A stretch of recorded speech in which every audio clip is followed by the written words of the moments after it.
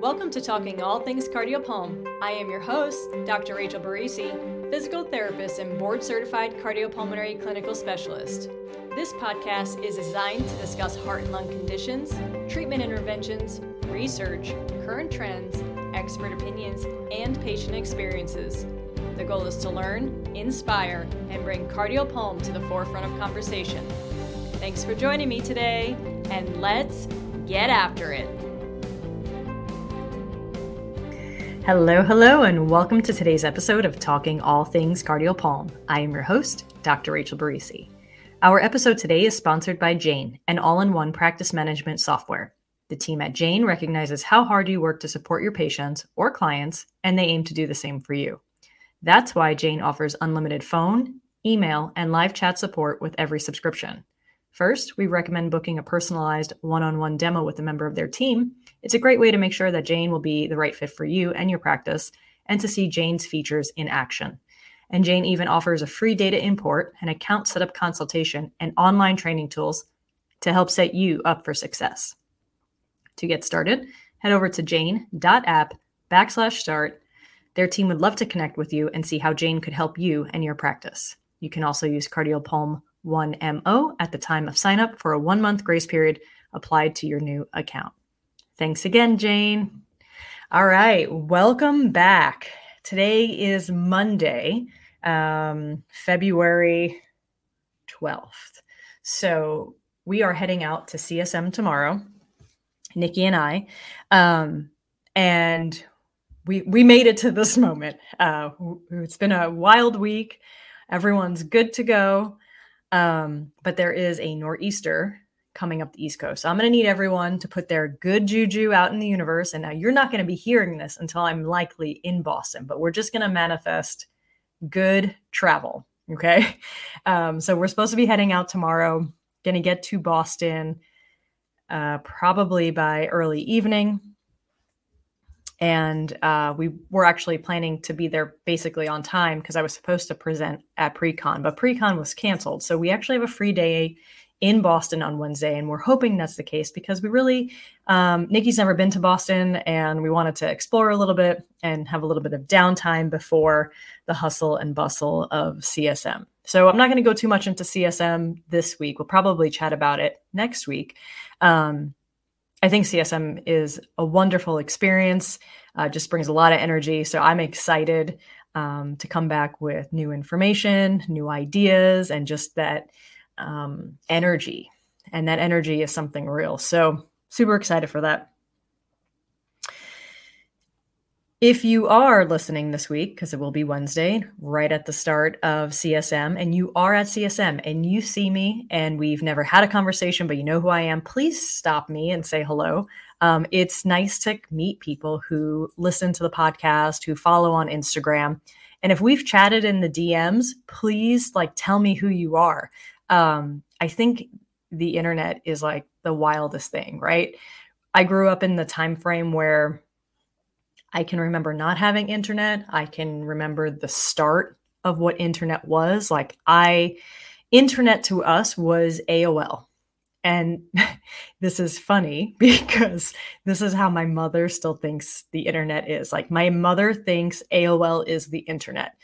And fair to her, because when we first started out with dial-up, we would get access to the internet via AOL CDs. So these CDs would come in the mail, and it would be this free, it would be basically free access from an app, but instead of an app, it would be a CD. So you would plug the CD into your hard drive of your computer, and then it would basically bring up the AOL software, and then you would dial it. And I don't know if there was expirations on these things, but you would get them every few months. I don't even remember the details of them at this point. So, I watched the internet happen. I didn't even have Google, a true internet experience when I was in grad school. So I was in grad school. I graduated from grad school in 2013. Googling was just starting, and it wasn't very robust. When I was in grad school, I didn't even have text messaging on my phone. I still had a flip phone, and texting was like really brand new. And I remember it was probably the first month of the PT program. Like, you start to make friends and like people want to meet up for lunch and people were texting. And I was like, you sit across the room from me.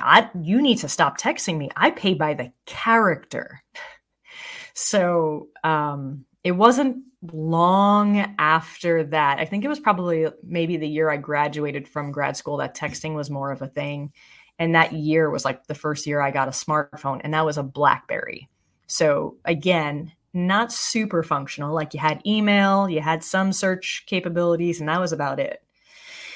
I don't remember why I'm talking about the internet, but I was the internet's a wild place. That's why. So I really didn't have much of a social media presence. Like people had like made me get a Facebook. And that was right around when I graduated from PT school. So like 2013. And then in general, I just didn't have a big presence online because of my personal life. So meeting people on Instagram wasn't really ever in my foresight of things that would happen. So creating All Things Cardiopulm Instagram was a big deal. And it's been wonderful. And I have met so many people across the country. I have a wonderful business community of people who I've had conversations with, like about life and goals and all the things for months. And then, for instance, I had a business conference and met these people in person for the first time. And there was like this scary feeling behind it, but also I knew these people. And that, I guess, is just a weird thing that like you can have these genuine relationships with people that you've met through Instagram, through Facebook, whatever platform you're using, and then meet them in person. I mentored two people from 2022 to 2023-ish, like timeframe, about a year and a half. One of which sat for the CCS, and one was new to cardiopulm and faculty. And so I mentored through like a year and a half on Zoom. And we met twice a month, actually 4 times a month, chit chat about life and things and get to know these people. And it wasn't actually until this Christmas that I realized that I haven't met these people in person. So one of the 2 people is actually within driving distance. And so I did a drop off for cookies instead of shipping them through the mail. And I just asked him, I was like, hey, are you home? Because if you are, like, I just realized that we haven't actually officially met in person. And he's like, I had the same thought. And so it was so funny because it wasn't strange. It was like, I have known this guy for a year and a half, right? So the point of all this is relationships that are built in this new space is very real and can be very genuine. And I hope I come across that way because I am who I am. I'm a very transparent person. What you see is what you get. And, if we've chatted through DMs, please say hi, because it's nice to put a face and a name. It just kind of makes that connection even more, whatever. I don't want to say real because it's real. Anyway, if you're at CSM, reach out to me, say hi, let's take a selfie. And I know I might have some swag on me. I don't know, just saying things might happen. All right. So let's talk about today's topic. I wanted to talk about my patient with the tracheostomy, just go through his case a little bit. We're not going to go too in depth in his pathophys because I actually, his history was so long that I don't have all the nitty gritty details. And actually the start of his diagnosis wasn't really cardiopulm based, but it ends in a pulmonary issue. So here we go. We have a 76-year-old male. He had a large thyroid goiter, and he had removal of said goiter, and that was a few years back, which kind of led him to getting a tracheostomy. That's like the opening to his case. He was recently readmitted to have a revision of his tracheostomy, and he, at the time of eval, was on room air. He was on FiO2 21% via trach collar with humidified air, heated humidified air, I should say. He was having some dysphagia, so he was already evaluated by speech, and they had put him on a minced, moist, mildly thick diet. He was just starting on a Passimir valve, and if you're not familiar with a Passimir valve, it's a speaking valve. So essentially, it covers the trach. It's a one-way valve, and the purpose of it is when we cover the trach, it actually allows air to be able to move up past the vocal folds so that we can make sound. So he can pull air in on inhale, but on exhale, it won't leak out the trach. It's going to pass up through the valve. And he was having some issues with that. He felt short of breath. He really had some anxiety. That was like a big handoff that I was given about this patient, that he was very anxious. He was a little bit particular. He had declined therapies in general based on like timing, if it wasn't good timing for him. But all of this was related to this goiter that he had on his thyroid. When actually getting his history, this had been very long-standing. He had multiple surgeries. He actually went home on a vent at one point instead of going to long-term care. And he basically had 24/7 support from his family, and they all traded in and out. And they were all trach and vent trained, which I think is phenomenal. And they were very knowledgeable, and they were very capable. They were truly wonderful. I met two of them during our visits. So this was a really fun case for me because as a PRN, I don't always get a lot of carryover. But I was able to see him 3 days in a row. I actually treated him twice. On the first day that I met him, he did decline, but I really made it a point to build rapport with him. And we talked about timing, and we talked about benefits and all of the things. And when I came in the second day, he was very willing to work with me. He was very excited to work with me. And he got more interested as we were doing more like chest exam stuff. And that he hadn't had that before. So as I was evaluating him, he did not have his Passimir on. His daughter was in the room, which was helping with some of the in-depth conversation. But I'm pretty good at reading lips. It just gets a little bit dicey when they start speaking at like normal cadence and, don't take a break for you to confirm the statements. If you work in the ICU, you start to get better at that. And if you're not, I would recommend trying to, pay attention to lip reading, and it can help the patient feel more comfortable. He was able to like write his needs if needed. And he was actually strong enough that he was starting to make sound with the trach open. So we actually had pretty good conversation. But he was very mucusy. He had a lot of secretions. He was still being suctioned to remove said secretions. On auscultation, he had pretty coarse rhonchi, or coarse wheezes, the other terminology, but pretty apparent. This was one of those guys that I wish I had my stethoscope that records, because it was like perfect rhonchi. It's got that like snoring, gurgling sound on. He was actually both inhale and exhale. And it was throughout, but he had some diminished breath sounds. And actually, while I was auscultating and doing chest exam on him, I noticed some like contour differences on his ribs. And he actually had a fall at some point with multiple fractures. It sounded like he had a flail rib cage. And so a flail rib cage is when you have a fracture in two places that basically displace a middle section of your rib cage. And that middle section is basically free floating. So when you inhale and your chest is supposed to be coming up and out, that section is just getting sucked in because it's not really attached to anything. Flail chest is a medical emergency. So I don't know the details behind that. He told me most of it.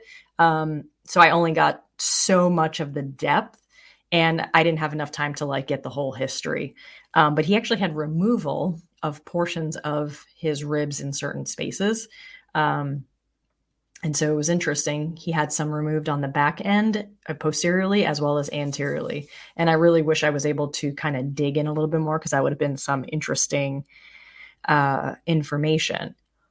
What was even more interesting was that the left side of his rib cage is where he had those fractures. On chest wall assessment, the left side of his rib cage actually had better excursion than his right.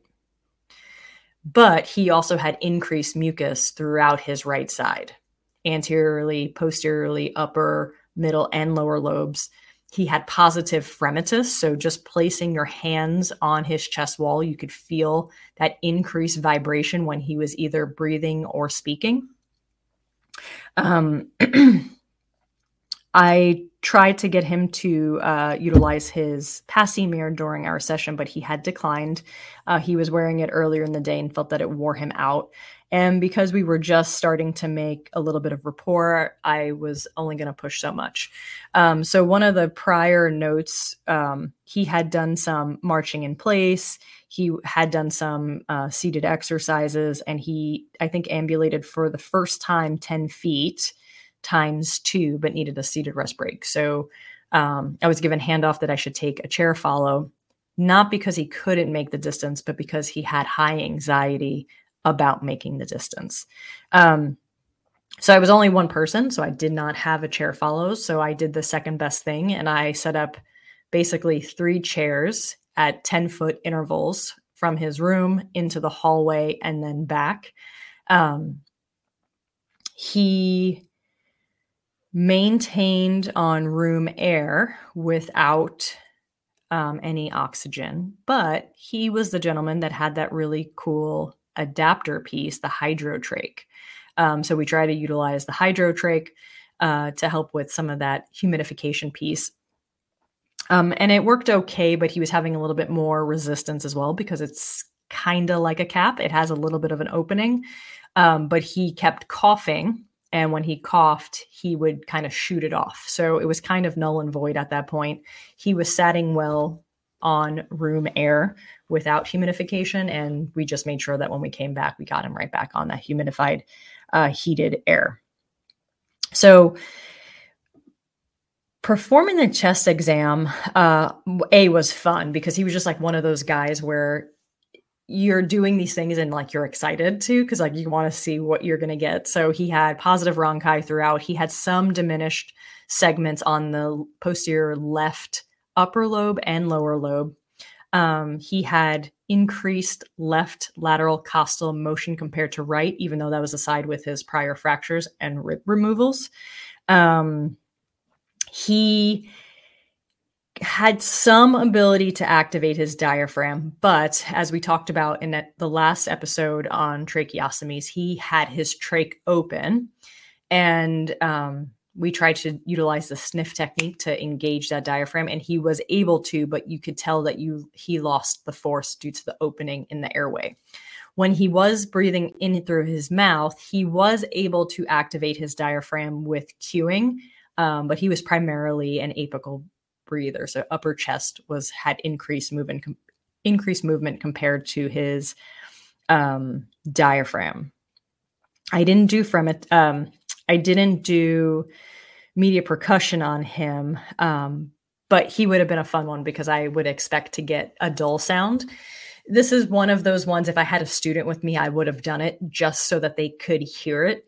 But immediate percussion wouldn't give me any additional information that I already had. His cough was relatively weak and congested. He lacked inspiration. He lacked a good inhale before his ability to attempt to cough.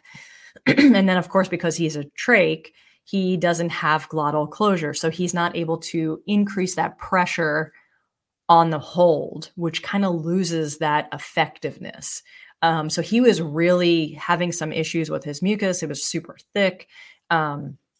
His trach tubing, his inner tube was getting gunked up. So he had just had his inner tube cleaned. And that can happen, right? So he has this really thick, sticky mucus. We talked about hydration. And so he was hydrating well. But the other thing that could be done, and again, this is something that I can't necessarily do here, but could be a conversation with the RTs, is actually using saline drops into the trach to help thin that mucus a little bit. And then the one thing that we hadn't tried yet, because we were just building some rapport, was covering the trach on the actual cough. So we really concentrated on huff cough technique. And he actually said that the night before, an RT taught him how to huff cough, and it was the first time anyone had done that. So he was really surprised that I came in and did the same thing. He's like, I've had this trach for 3 years and no one's ever taught me this. And he was really good. So we, I try to get him to actually take a little bit of an inhale before he made the huff to give him a little bit more power. And with practice, he actually did really good. So we were able to get up 2 or 3 productive mucuses into the trach. And then we were actually able to use just the yonker around the edge to pull up the rest. And then I had the nurse come in and suction him. We also did percussion and vibration. And so he said that was the first time that had ever been done as well. And he really liked how it felt. He satted pretty decent, like 93 to 96 for the most part on his own. Like 96 was the best. But when I came in and he was super junky, he was in the lower 90s. After we were actually during percussion, his oxygen hit 100%. His eyes lit up. He's like, I haven't seen that number. So he was really like excited about what we were doing. And then, so we did percussion, anterior bilateral upper lobes with him sitting in the chair, and I had him slouch down to try to get some angling. They're all modified positions, so I don't have him in a true postural drainage position, but you can do a decent job with the upper lobes in the chair. The lower lobes, not so much. You'd have to be in a Trendelenburg position to actually get that. And then you'd have to make sure that he's not an aspiration risk. So on the posterior upper lobes, I had him lean elbows onto his knees, and we did percussion as well. And I did do some percussion towards the lower lobes, even though he was in that position, just to kind of help break up some of that. When he sat back up, we did vibration. Vibration's like just a cool technique to give a little extra. And some people really love it and some people don't, because it's a little bit more forceful in the sense that you're applying pressure to the rib cage and like a down and in force. So percussion, you perform throughout inhalation and exhalation at a pretty rapid pace. And you should be using a cupping hand. And if the person is more frail, it's recommended to use some padding to basically give a little bit of cushion for them. Vibration is hands to the chest. And a technique I learned from a colleague of mine at U of M actually uses an anterior posterior hand position. And so it's only performed during exhalation. So you kind of follow them through their breathing pattern a few goes. You follow them through that inhale, and then as they're exhaling, you're applying a pressure down and in as your hands are oscillating, vibrating against that chest wall. And some people love it. They're like, wow, that's the coolest thing I've ever felt. And some people, they don't love it so much. So if they like percussion more than vibration, use percussion. If they like vibration more than percussion, use vibration. So really just dependent, but you want to be making sure that you're monitoring SATs while you're doing any of these techniques. A drop in 4% in your SpO2 is a negative sign or an abnormal sign. So you definitely want to pay attention to your SpO2 during this. We then, after doing breathing exercises and airway clearance techniques, we moved to paired breathing. And we started with bilateral upper extremity movement. We did shoulder flexion. with paired breathing. So inhaling on the way up, exhaling on the way down, horizontal ABA deduction, inhaling on the way out, exhaling on the way in, and then shoulder shrugging.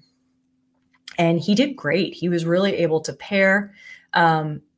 We really talked about only going as far as your breath allows. And because he loses some of that breath, once he inhales, like it's kind of just falls out, that exhale time is a little bit less. So he did a really good job. And then we moved to lower extremity, and we just did all active range on the first day, just to see what his vital sign response would be and to see what his fatigue level was and all of that good stuff. So we did active long arc quads, hip flexion, heel raises, toe raises, and sitting position. And then we did sit to stands as well. And we did standing marching, all of which we worked on pairing our breath with. And then after we took a rest break, we did ambulation with those chairs set up. So I had planned on doing interval walking with him and sitting every 10 feet. And he was super confident. His SATs were great. His shortness of breath was none. And he ended up walking, I believe it was, where are my notes? I think it was 30 or 40 feet straight. And then we turned around and came back. So he walked about 60 feet with me on the first day. And we did that 2 times. So that would still be considered interval training, right? 60 feet, take a rest break, 60 feet, take a rest break. So that basically doubled what he did the day before, actually tripled what he did the day before. And he was way more confident. He was just very appreciative. So he was just awesome to work with. I wish I could have kept seeing him. I was lucky enough and I got him one more day. So the second day we did very similar startup. We started with our warm-up, which included breathing exercises, paired breathing with bilateral upper extremity and lower extremity movement. And then we worked on airway clearance too, between the two.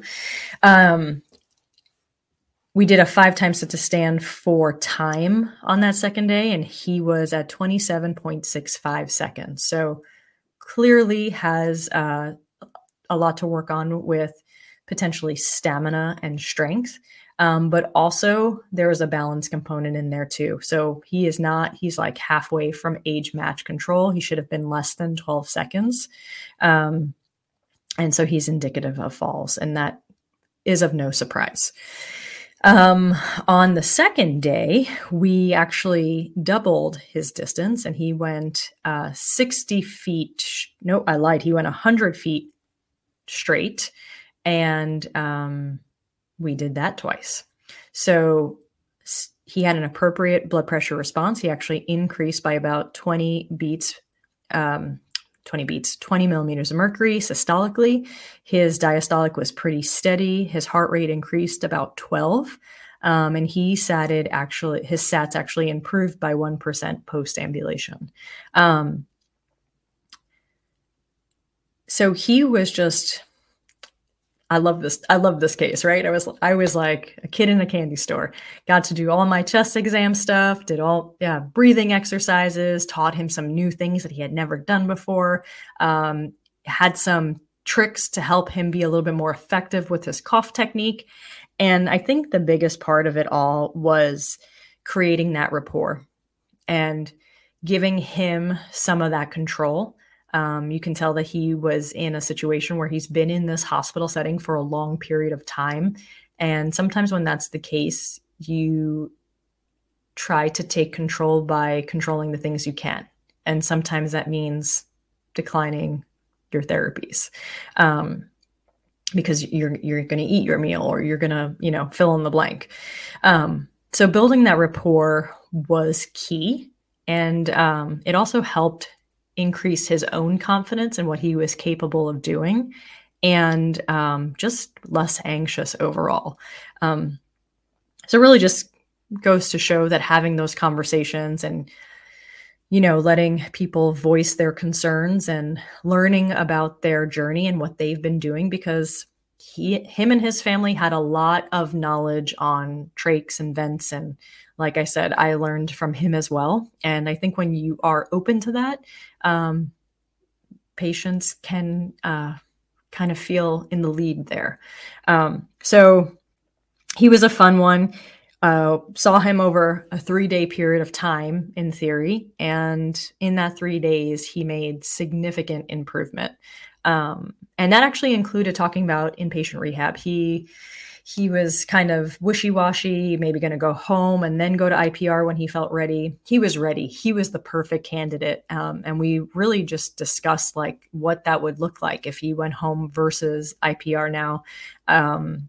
And education is what we do. And that education can look different based on the patient that you have. So don't be afraid to, give advice or give knowledge, and help your patients understand what their choices are, because it allows them to have ownership and it gives them the control back, which is at the end of the day, autonomy is everything. When you're in the hospital setting and you don't have control over the basic things in your life, it could feel very out of control. And when you have patients who are in and out of the healthcare system for long periods of time, you can see some of that come out in different ways. Some people might be aggressive or standoffish or decline or whatever it might be. And some people can be very particular and seem to want to be in control of the situation. And it's probably because they do. They want to be in control of their own life in some way, shape, or form. So I always encourage my students to understand that the position that they're in right now is not the best place that they've been, right? Like they're in a very vulnerable place. And sometimes we have to kind of put down some barriers to allow them to get the most out of their time there and give them the control and independence that they need. All right. I think that is all I have for you today. If you have any questions, please reach out to me on the Instagrams at All Things Cardiopulm. You can shoot me a text message. I will have my number in the show notes. And again, if you're at CSM and you see me, please give a shout out, say hi, take a selfie. I would love to meet you. I'm very thankful for the people who are here, who are listening, who are engaging. It means the world to me. So I hope you all have a wonderful day. If you're traveling to CSM, safe travels, and I hope to see you there. Whatever you have to do,